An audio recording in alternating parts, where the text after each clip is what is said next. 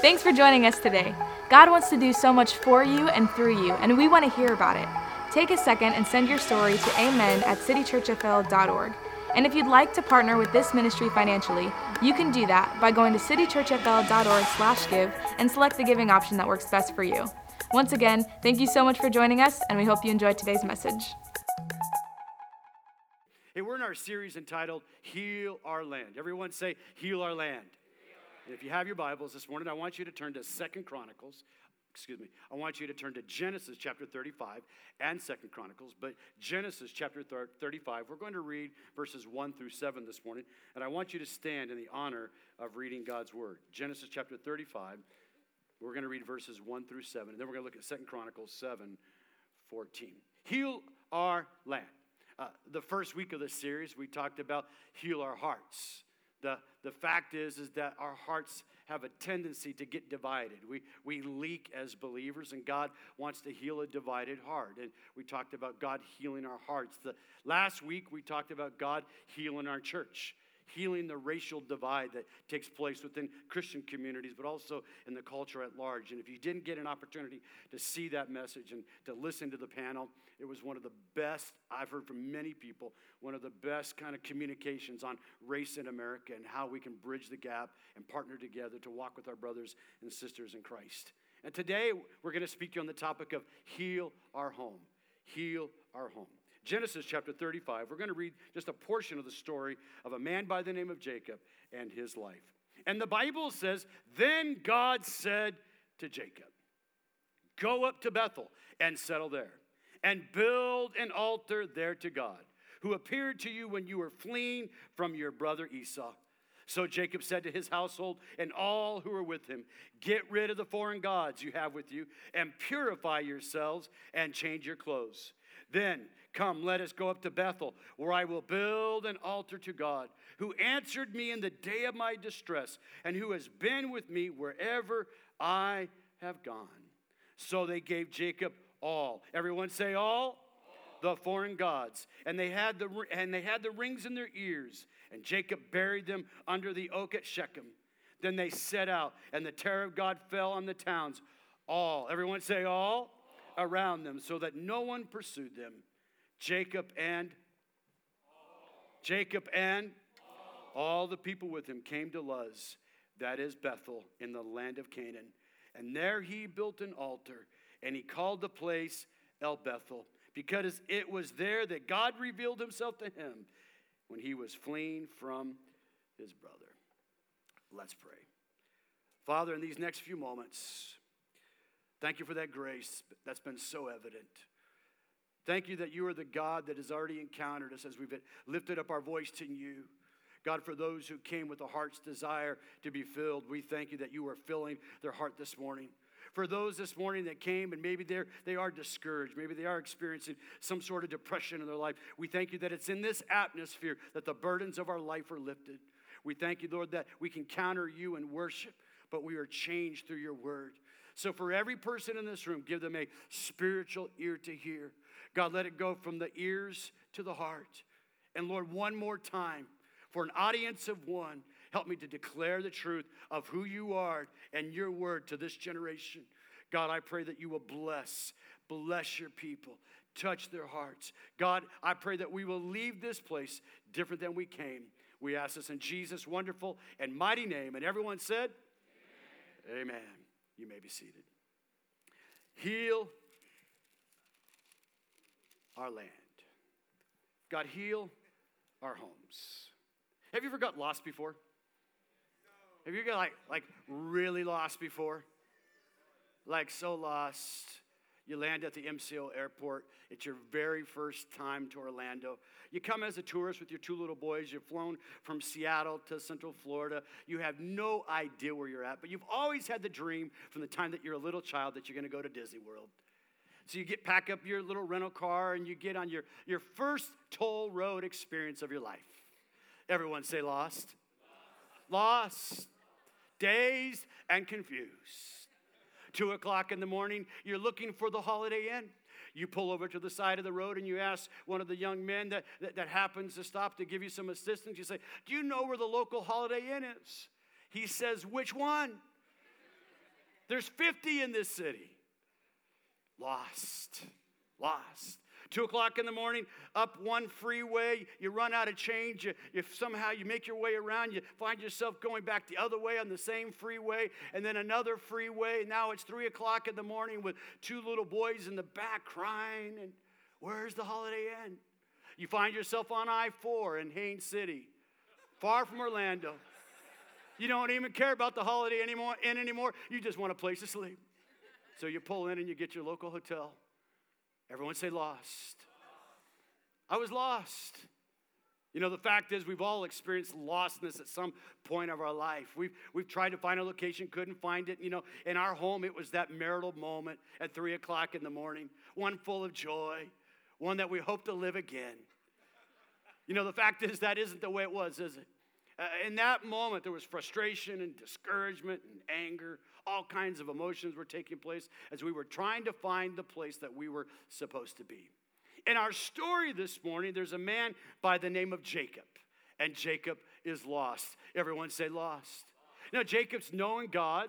Jacob has had an encounter with God, but, you know, the stuff of life and the cares of life and, you know, pursuit of business success and attaining wives and women. I once said that Jacob had too many women in the kitchen. I mean, too many women in his bed. I mean, the real problem with Jacob is that he had too much complication in his world.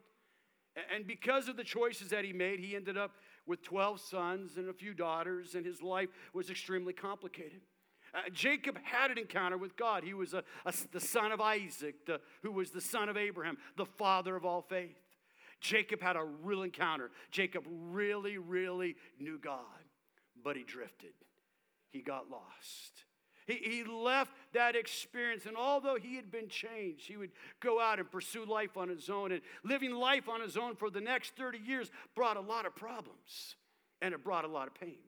You see, his sons, although they knew about their daddy's faith, they didn't worship the God of their daddy's faith. They lived for themselves.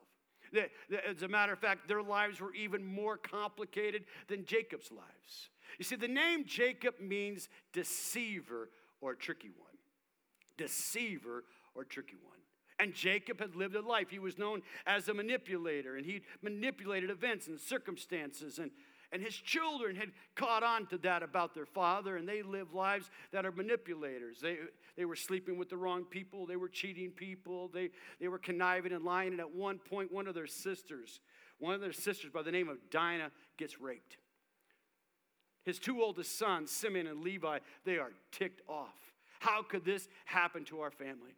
When I read the story of Jacob, it kind of reminds me of the Kardashian family and the Baldwin brothers, like getting together. I mean, everyone say crazy. Just crazy. I mean, crazy family. When you read the first few pages of your Bible, if you think the Bible is boring, just read the first few chapters of the Bible. Everyone say crazy. Just crazy stuff. You're like, are you kidding me? You know, but the fact is, many of us come from crazy families. I got a crazy family. I grew up in a home. My parents loved the Lord, but I had cousins. They were far from God. As a matter of fact, I have 3 cousins today that are in prison, first cousins that are in prison for life. You don't get prison for life unless you do some really bad things. So I know brokenness. I know pain. And the pain of this family that they were about to cause would bring such shame and humiliation to Jacob that he realized that his home needed a healing. He realized his home needed a healing. You see, what had happened is that their sister had been raped by a young man. His father was the ruler of a community, the Shechemite people. And the Shechemite people, they were pagan people. They didn't worship the God of Abraham, Isaac, and Jacob. And this young man whose father was the king, this young man met Dinah, fell in love with her, and he took sexually advantage of her. Everyone say Kardashian family. Kardashian, thank you. Thank you. Usually it's my wife on the front row correcting me. You know, she holds a scorecard up at the end of the service for me, all right? You got that word wrong. You told us no. I'm not even going to say their name anymore. Forget it. But wanted to extract revenge. They they made a contract, a deal with this young man. And they said, you go back to your father and you tell him, okay, well, we'll let you marry our sister. We'll let you marry the women of our tribe, of our family, of our community. And we'll marry your women. And we'll have trade and commerce. And we'll do those kinds of things. We'll do business together. But all the men in your community got to get circumcised. Ever say, what? You got to get what? And that's exactly what that guy said.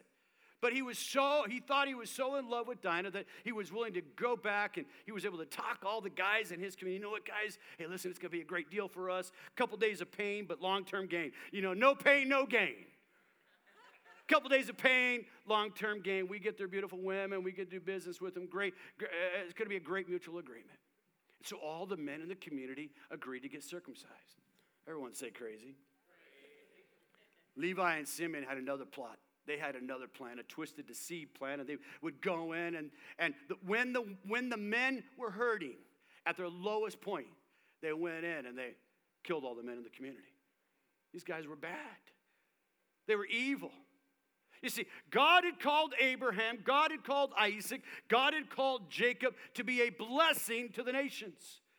These men were anything but a blessing. As a matter of fact, everywhere where they went, their life was causing bummers, causing pain in other people's life. They weren't a blessing. You see, they were called to be champions for the cause, champion for the call of God. But other people were cursing their name. You see, they weren't living the life that God had destined for them. They weren't following the path that God had laid out for them. The reality is they just followed their father. You see, their father had strayed from the ways of God. He took a detour. He was living for himself. It was like a lot of us. We believe in God. We give lip service to God. We know how to come in and get our praise on. But when we leave, we forget. And we live for ourselves and make decisions without asking God. And we become like practical atheists. We believe in God. We give lip service to God. But do we really seek God? Do we really ask God the way that we're to go? Jacob was in a place, and because of this, he realized his family was messed up. Jacob realized that when this took place in his home, the reality of God's presence really wasn't with him. God wasn't present with him. God wasn't really guiding his family, and he was brokenhearted. And it's in that moment that Jacob realizes that he's far from God, God comes to him. Look at verse number 1 of chapter 35. And the Bible says, then God said. Not CNN said, not MSNBC said, not Fox News said, not CNBC said. God said. Not even James, not even Peter, not even Paul. God himself spoke to Jacob. God spoke. God speaks to his people today. You see, God initiated this relationship with Jacob. You are here in this room today by no coincidence, by no accident. I don't care how far you think you are from God, whether you believe in God or don't believe in God, you're not here by accident. See, God initiates a relationship with mankind. The Bible says that God is not willing that anyone should perish. Jesus said it like this in John's gospel: no one can come to me. No one can come to Jesus unless the Father who sent me draws them, and I will raise them up on that last day. The fact that you are here today listening to this message of good news tells me that God was working in your life. God was drawing you to himself. See, God initiated the response. God initiated this call to Jacob, but he also spoke to Jacob very personally. Look what he says here in verse number 1. Then God said to Jacob, talking to you. Jacob, whose name meant tricky one or deceiver, would have an encounter with God. You see, when I look at this man, I look at a man who the Bible says in the book of Isaiah, the Bible says, but now says the Lord, he who created you, O Jacob. He who created you, Jacob. God made Jacob. Isaiah was a prophet who lived almost 1,300 years. 1,300 years. Our nation is only 240 years old. 1,300 years later, God has a people who identify themselves with their spiritual father, Jacob. God spoke to him. God initiated this call, and he calls him by name. I formed you. I've redeemed you. You are mine. The moment you come to Christ, the moment you respond to that initiation of the Holy Spirit in your life, you are now a child of God. He's now calling you by your name. Later in the story, God would actually change Jacob's name. You see, when God saw Jacob, he didn't just see a man who was a deceiver or a tricky one. That's the way that people saw him. That's the way that his family saw him. That's the way that his brothers saw him. That's the way that his neighbors saw him. But that's not the way that God saw him. God saw him as Israel. You see, God would change his name from Jacob, one who was tricky or deceptive or a deceiver, to the man who would be called Israel. Israel, the one who contended with God. He contended. He wrestled with God. And the Bible says, and God prevailed. God prevailed. You see, God will prevail in your life today. Philippians 1:6 says it like this: He that has begun a good work in you will complete it until the day of Christ Jesus. If God has begun the work in you, God will complete the work that he started in your life. God begun the work 30 years later. 30 years later, God would come back to Jacob, and he would call him by his name. Get up, Jacob. Go to Bethel. Go to the house of God. The name Bethel, the word Bethel literally means the house of God or the place of God. Jacob, go back to the place where you first encountered me. See, 30 years before this, Jacob had encountered God. He had a real revelation of God. I mean, he really knew there was joy, there was victory. He got up with a word. He got up, he knew that he encountered the living God, the God who spoke and hung the heavens in place, the God who spoke and the earth came into form, the God who spoke, and all of creation was made. The God who has always been and always will be, became his God that day. God takes Jacob all the way back. He says, Jacob, I want you to go back. I want you to go back to that place. Maybe you're here today and you've known God and you've had encounters with God and you love the Lord, but you drifted. And God says, I want you to come back. You know, he told the church at Ephesus, you've forgotten your first love. Repent and return to the place where you started. That simplicity of faith, that childlike faith, where you're driving down the street and you've just come to the Lord. You've just known his saving grace, and the trees look so beautiful. The grass has never been so green. So God wants you to stay in that place. That simplicity of faith where Jesus said, like a child. That simplicity of faith where you know that God sees, God cares, God loves. Go up to Bethel. Go up to Bethel. I want to meet with you again. Come up to my house, the house of God. The psalmist David said it like this: I was glad when they said unto me, let us go to the house of God. Let us go to where God's presence is. Let us dwell in the presence of the Lord.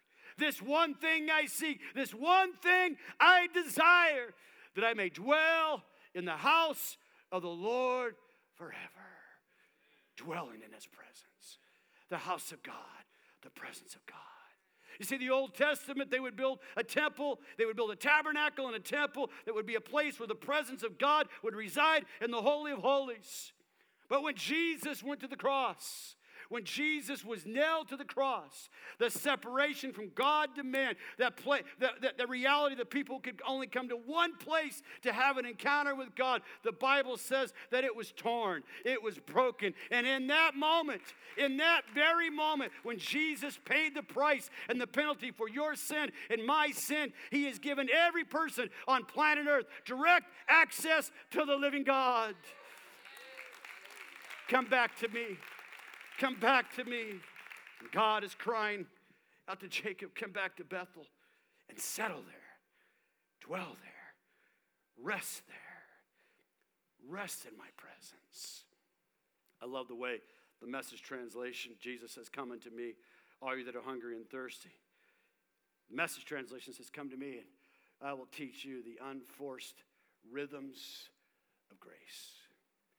You're tired, you're burnt out, you're weary, life is hard. Come back to me. It's in his presence, when that reality of who he is. God wakes you up at 3 o'clock in the morning and you don't know why, but he just wants to talk to you. He just wants to talk to you. See, there have been a lot of pain and a lot of problems that Jacob was trying to navigate in his life. But God comes to him. Come back to me, Jacob. Come back to me and build an altar there to your God. Build an altar. Altars were places where people would worship God. They would take stones or they would take bricks. And God's pattern was that you couldn't use any tools. They weren't to be very ornate. They were just to be a simple place where you could worship God. A simple place where you could offer a sacrifice to God. A simple place where you could just obey God in obedience to what he's called you to do. Altar. Build an altar. A place of worship to God. A place of praise to God. A place where your expression of your love and your thanksgiving. You see, an altar isn't a one-time experience. If you're going to dwell and live in his presence, it isn't just a daily experience. It's got to be a reality that God is with you every moment of your experience. Build an altar to God. Worship him. Make a sacrifice. In Old Testament times, they would offer up sacrifice of animals, and they would shed blood. They would pour it out on top of the pillar of rocks or upon the stone that they had there as a monument to God. Paul the apostle says, no longer is it the blood of bulls and goats. It's now us. I beseech you, brethren, on the behalf of the mercies of God, offer your body as a living sacrifice on the altar of God. It's a place of worship. It's a place of sacrifice. It's a place of obedience. God was calling Jacob back to a place of obedience. Obey me. Follow me. I'm with you. I haven't forgotten you. You see, it is better to obey God than offer all the sacrifices of your praise or of your financial monies. God says, obey me. Every dad in this room recognize today, God is speaking to you. You see, Jacob was the father of his home, and God was calling him back. And in just a little while, we're going to see what happens in response to Jacob responding to God. But dads in this room, young men in this room, moms in this room, single people in this room, older people in this room, younger people in this room, God is calling us back to the place of worship, to the altar of sacrifice, a place of obedience to worship him. And then the change takes place. Here's the change. See, God does his part. God initiates the response, but here's our part. Look at verse number 2 with me. The Bible says, so Jacob said to his household and to all who were with him. Jacob speaks to him. He takes leadership. He rises up. He takes responsibility for the spiritual growth of his family. Dads, moms, you're a single mom in the room, and there's not a man necessarily every day in your world, in your life, and you're going to have to really turn to God. You're going to have to let the father be the father to the childrenless, to the widows and to the orphans. You're going to have to let your heavenly Father come alongside of you and help you parent your children. To the men in this room, maybe your children aren't even living with you today. You still have a responsibility to lead the way spiritually. See, your kids see you. Your kids watch you. Your kids look at your life. I've seen this so many times, and I know this as a reality in my own experience. One's generation revival becomes the next generation's religion, becomes the next generation's rejection of God. If the altar of God isn't being offered in your home, if the praise and the prayer of God isn't being offered in your home on a consistent basis, your kids will see the inconsistencies, they'll see the brokenness, they'll see that you don't really believe what you say or what you preach or what the preacher talks about, and then your kids will say, you know what, that's good for you, but that's not good for me. Our generation is full of that today. Come on, amen. And God is calling. God is calling us back to him. Jacob challenges his family. Cast off your idols. Get rid of the foreign gods you have with you. Get rid of it. Get rid of the foreign gods that we've allowed into our home. Jacob had allowed them. He'd allowed them through his own wife, Rachel. He'd allowed the foreign gods, the ways of the world to come into his home. In Jacob's day, they would make little idols out of wood. They would fashion them and the make of them. And one of the gods that they carved and made was the god Mammoth, who represented the love, represented the god of wealth and prosperity and blessing. Another god that they made in their generation was the god Ashtoreth, who was the god of the worship of sex and sexual pleasure. Another god that they made in their generation was the god Baal. He was the god of the intellect. And then Moloch was one of the most famous gods of the region of their generation. He was the god of pleasure. The god of pleasure. Every single one of these gods required a sacrifice. You see, we are natural born worshipers. People say that they're atheists. People say they don't believe in God. They believe in something. They believe in their own intellect. They believe in their own humanity. They believe in their whatever they believe in. They believe in something. It's impossible not to believe in something, or you couldn't exist as a human being. John Calvin said it like this: every one of us, even from his mother's womb, is a master craftsman of idols. We're constantly seeking pleasure. We're constantly seeking fulfillment. We're seeking it in success. We're seeking it in some kind of spiritual experience. We're seeking it in sexual pleasures. We're constantly seeking to be fulfilled, our need met, our gratification met. And those things that we are seeking, if it's not seeking the living God, quickly become idols in our life. Our culture today, in a church, in our culture, we don't necessarily worship idols that are made of hands and stone, or wood and stone. But idols are all around us. There are idols even in our own hearts. We're prone to wander.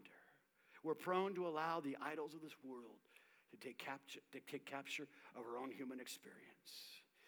Tim Keller, he said it like this.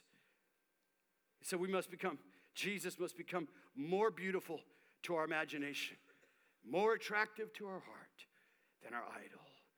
That is what we replace our counterfeit gods. We try to moralize, just stop it. And we try to psychologically express it, and that we just need a higher self-actualization or self-esteem. Or we can just receive the gospel, the message of hope. The gospel says your problem is that you're looking to something beside Christ to be your happiness, security, significance, and meaning. The writer of Hebrews says it like this: keep your eyes on Jesus, who both began and finished this race we're in. Study how he did it, because he never lost sight of where he was headed. That exhilarating finish at the end with God. Focus on Christ. The focus is Jesus. And then he says, purify yourselves. Look at verse number 2. Purify yourselves. Cleanse yourself. Change your clothes. Change your clothes. When the word cleanse or washing is in reference there, we think of the power of the Word of God. You see, we worship God in spirit, but we receive revelation of who he is through the truth of his word. Paul the apostle said it to the church like this, that he, Jesus, might sanctify and cleanse her, the body of Christ, with the washing of water by the word. Your time with God in the word, the simplicity of God, of just reading the Bible. I would encourage everyone, it's still the beginning of the year, get a Bible reading plan. If you don't use YouVersion, or you don't do a Bible app, there's all kinds of programs on the internet that will take you through the Bible in a year. I encourage you today, allow God's word to bring transformation and change to your heart today. And then look at verse number 3 with me. Then the Bible says, he said, then come, let us go to Bethel, where I will build an altar to God, who answered me in the day of my distress, and who has been with me wherever I have gone. Jacob challenges his family. You see, it was at Bethel where he first encountered God. He wants his family to have that same experience. He wants his family to know that same reality of who God is in his life. Look at how he expresses it. The God who has been with me wherever I've gone. Whatever your experience has been, he's been with you. You see, Jacob was running from Esau when he first encountered God. God was with me. As a young man, I was in a car full of individuals driving down the road. The driver was intoxicated out of his mind. He drove speedily across a busy intersection, right through a stoplight, and never stopped. A truck missed us by 2 inches. God was with me. I was driving down a mountain highway, 95 miles an hour in a 25-mile-an-hour zone. I crashed into the guardrail. I slid down the road about 150 feet. When my car finally came to the stop, I was out of my mind, angry and mad at God. I look back 32 years later, and I recognize that God was with me. You see, I don't know today why we are here in this room necessarily, but God does. And as long as we are breathing breath, as long as we are breathing air, God still has a purpose. God still has a plan. God hasn't forgotten you. God knows everywhere, everything, every place, every circumstance, every situation, every person that comes into your life and world. And then listen to the response to their dad. Their dad's had an encounter. Their dad's had an encounter. They see it. People know it. D.L. Moody used to say, you know what, light one man on fire. I'd rather watch one man lit on fire and burn than see 100 people just stand there looking like they're lost in the dark. One crazy person for God. Give me one person who's encountered. There's something infectious about passion. There's something infectious about people that are excited about God. There's something infectious about a church that knows how to worship, that knows how to encounter God until his presence and reality comes and fills the place. There's something about it. Just a couple of weeks, the New England Patriots are going to be in the Super Bowl again.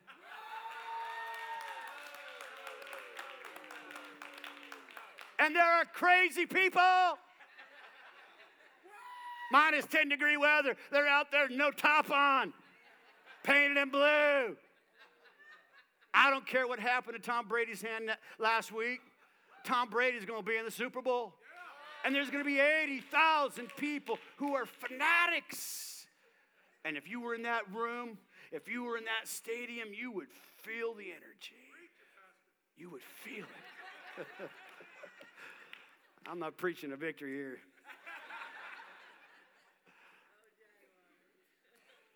Oh. They saw something in their dad, and their response is that okay, Dad, we're going to follow you. We're going to follow the God that you serve. And they gave all their foreign gods. They gave all their gunk. They gave all their junk, even their earrings. Like, that's a really weird passage, honestly. Theologians don't even know what it means. But you know what it meant to them?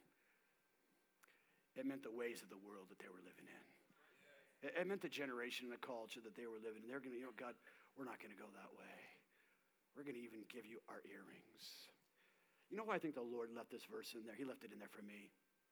Because, see, when the Holy Spirit convicts us today, the Holy Spirit, I'm not the convictor today.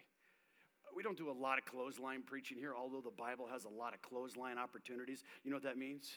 Listing all the sins. The fact is, you know in your spirit if you're a child of God. You don't always know, but you generally know when you miss it because you have the Holy Spirit. He's your convictor and he's your teacher and he shows us the right way and the wrong way. But I was 21, 22 years of age. I just came to the Lord. I'd gotten radically saved. And when I was a young man, I was in the clubs and I remember one day I was in the mirror brushing my teeth and combing my hair.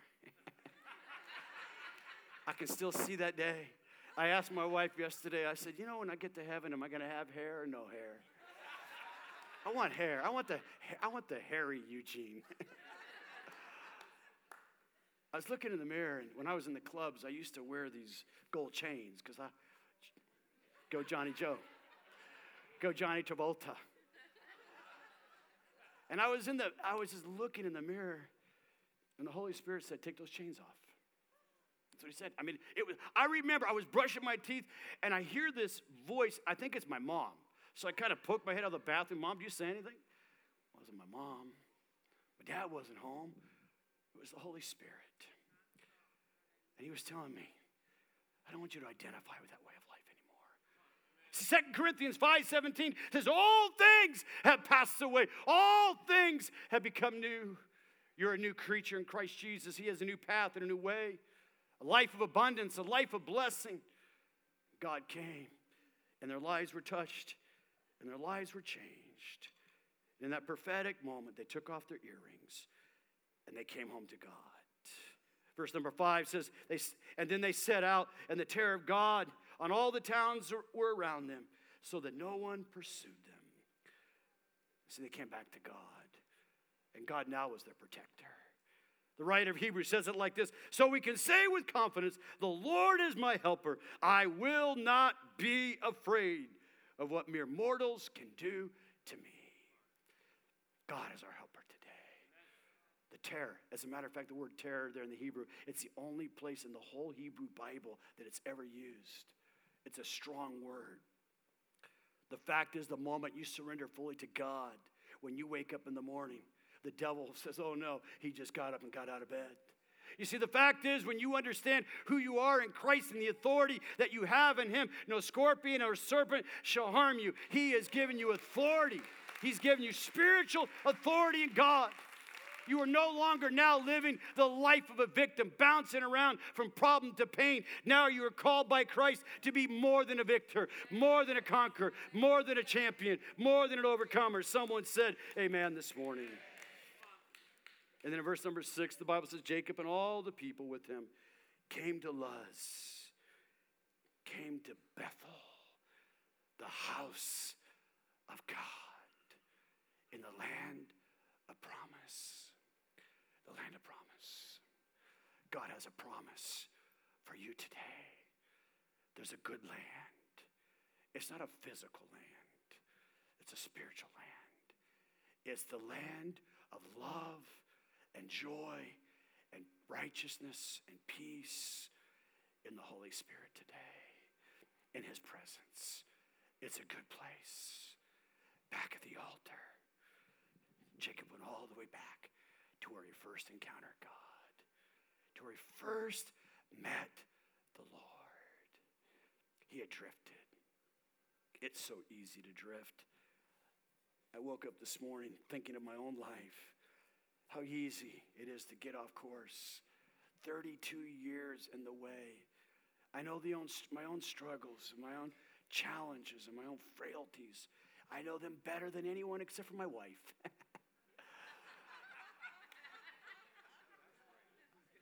I know my heart. And I know that I need to have I know that I need to have a daily altar moment with God. I've gone those days.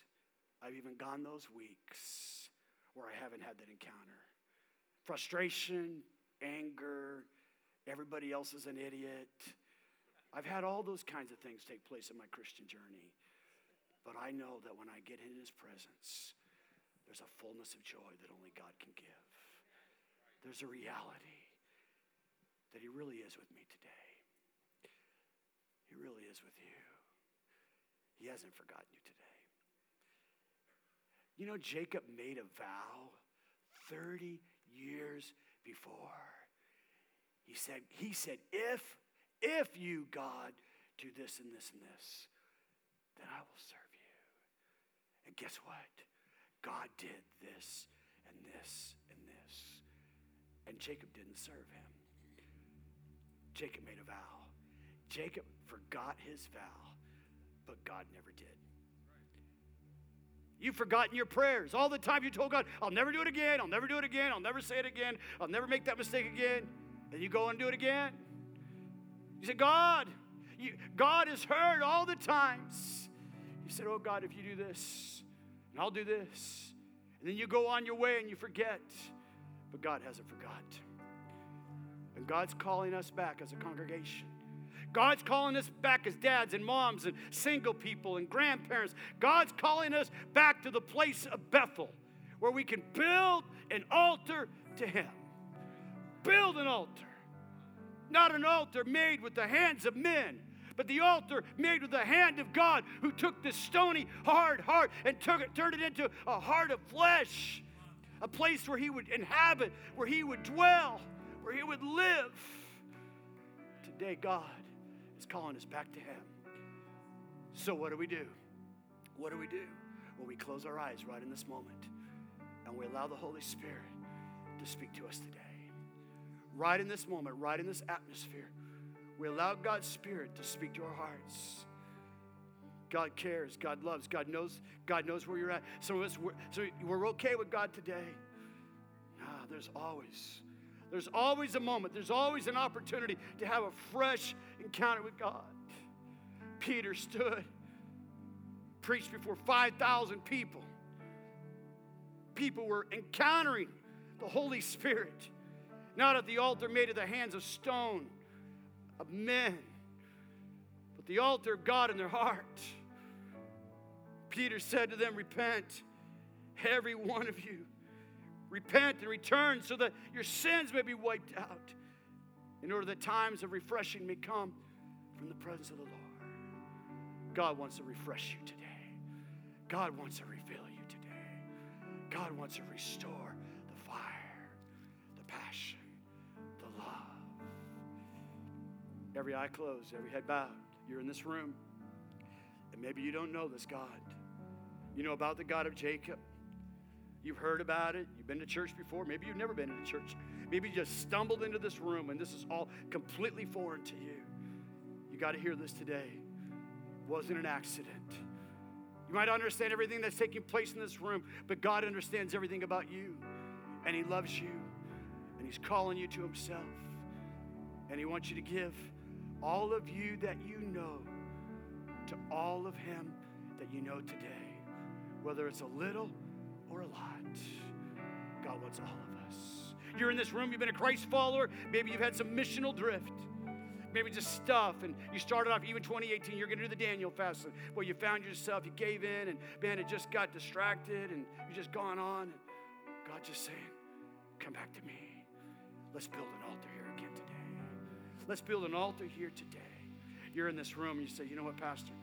I want to build a fresh altar for the presence of God to dwell today. If that's you in this room, on the count of 3, will you raise your hand? 1, 2, 3. Come on, in this room right now. You want to build an altar of your life back to God today. I want us to stand together, the worship team, as they begin to sing. They begin to lead us in this song, a song of worship. And I'm going to invite you this morning. You raised your hand, you didn't raise your hand in this atmosphere. God spoke to your heart. At the altar, God spoke to Jacob. In the altar moment of your life right now, in the atmosphere of worship, God wants to speak to you. Right where you're at, you can kneel, you can come to the altar, you can come to what we call an altar, just the front of the stage, and you can kneel before your God. But all across this room, I want us to build altars of sacrifice and worship to God as they begin to sing. Come on, let's worship the Lord this morning. I've come to worship.